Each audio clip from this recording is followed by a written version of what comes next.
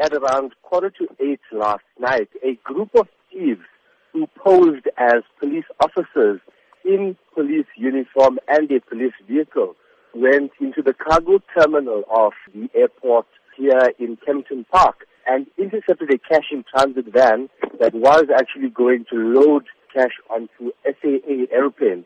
So basically what they did was they posed as police officers, they took the cash from the security guards, they loaded it into their vehicle and then fled the scene. Of course, then, it would seem that there was a major security breach. How was this allowed to happen? Yes, that is correct. Well, AXA, as well as police, as well as the Hawks, did say that this is a major security breach. However, what is said is that because these thieves actually posed as officers, they never seemed to have been as a threat at the gate.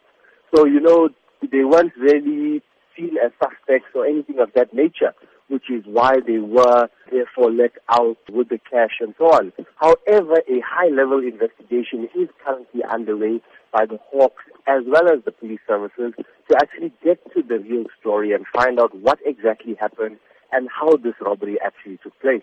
At this stage, is there any word as to exactly how much cash was taken? Well, it is alleged that it was over 20 million rands.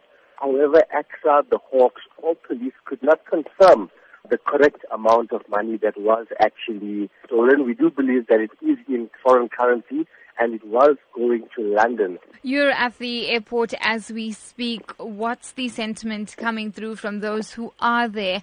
Are they concerned now about their own safety at the airport? Travelers are actually going about their business as usual, not knowing what exactly took place here last night. However, a few of them that we did speak to, and we did tell them that this is what happened last night. How do you actually feel? And they were extremely shocked because, security at this airport, in fact, it being the largest airport in Africa, is extremely tight. So, the travelers are concerned as to how such a brazen robbery could have taken place.